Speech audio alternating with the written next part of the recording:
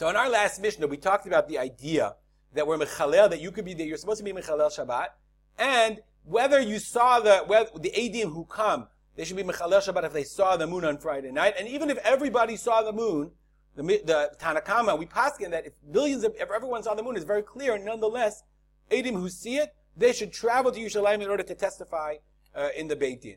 So the Mishnah, our Mishnah, very short, says, Ma'aseh she'avru, this is Rosh Hashanah, Perek Aleph, Mishnah Vav, 6th Mishnah, first chapter of Rosh Hashanah. Ma'aseh she'avru yoter mi'arba'im zug.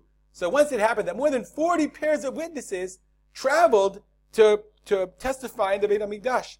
V'ikvan Rabbi Akiva b'Lud. Rabbi Akiva was in Lud. It's a long way. They're going to travel from Lud to Yerushalayim on Shabbat in order to travel. You know, how many people do you need? So Rabbi Akiva said, like, everybody listen, calm down. 20 pairs went already. Okay? 40 pairs went already. Everybody else should stop. Shalach lo Rabban Gamliel. Rabban Gamliel sent him a message. Ima akev ata tarabim.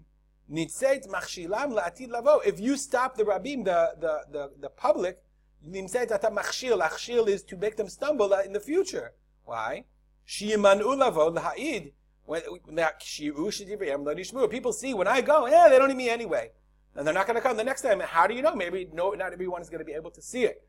So therefore, Gamliel said, Rabbi Akiva, even though your heart's in the right place, nonetheless, let everybody go. If the rule is that people should be Mechalel Shabbat, they should be Mechalel Shabbat no matter what. I just want to point out, it's an incredible chidush. It's incredible chidush, and it tells you, again, when you see Mishnayot like these, it tells you to what degree the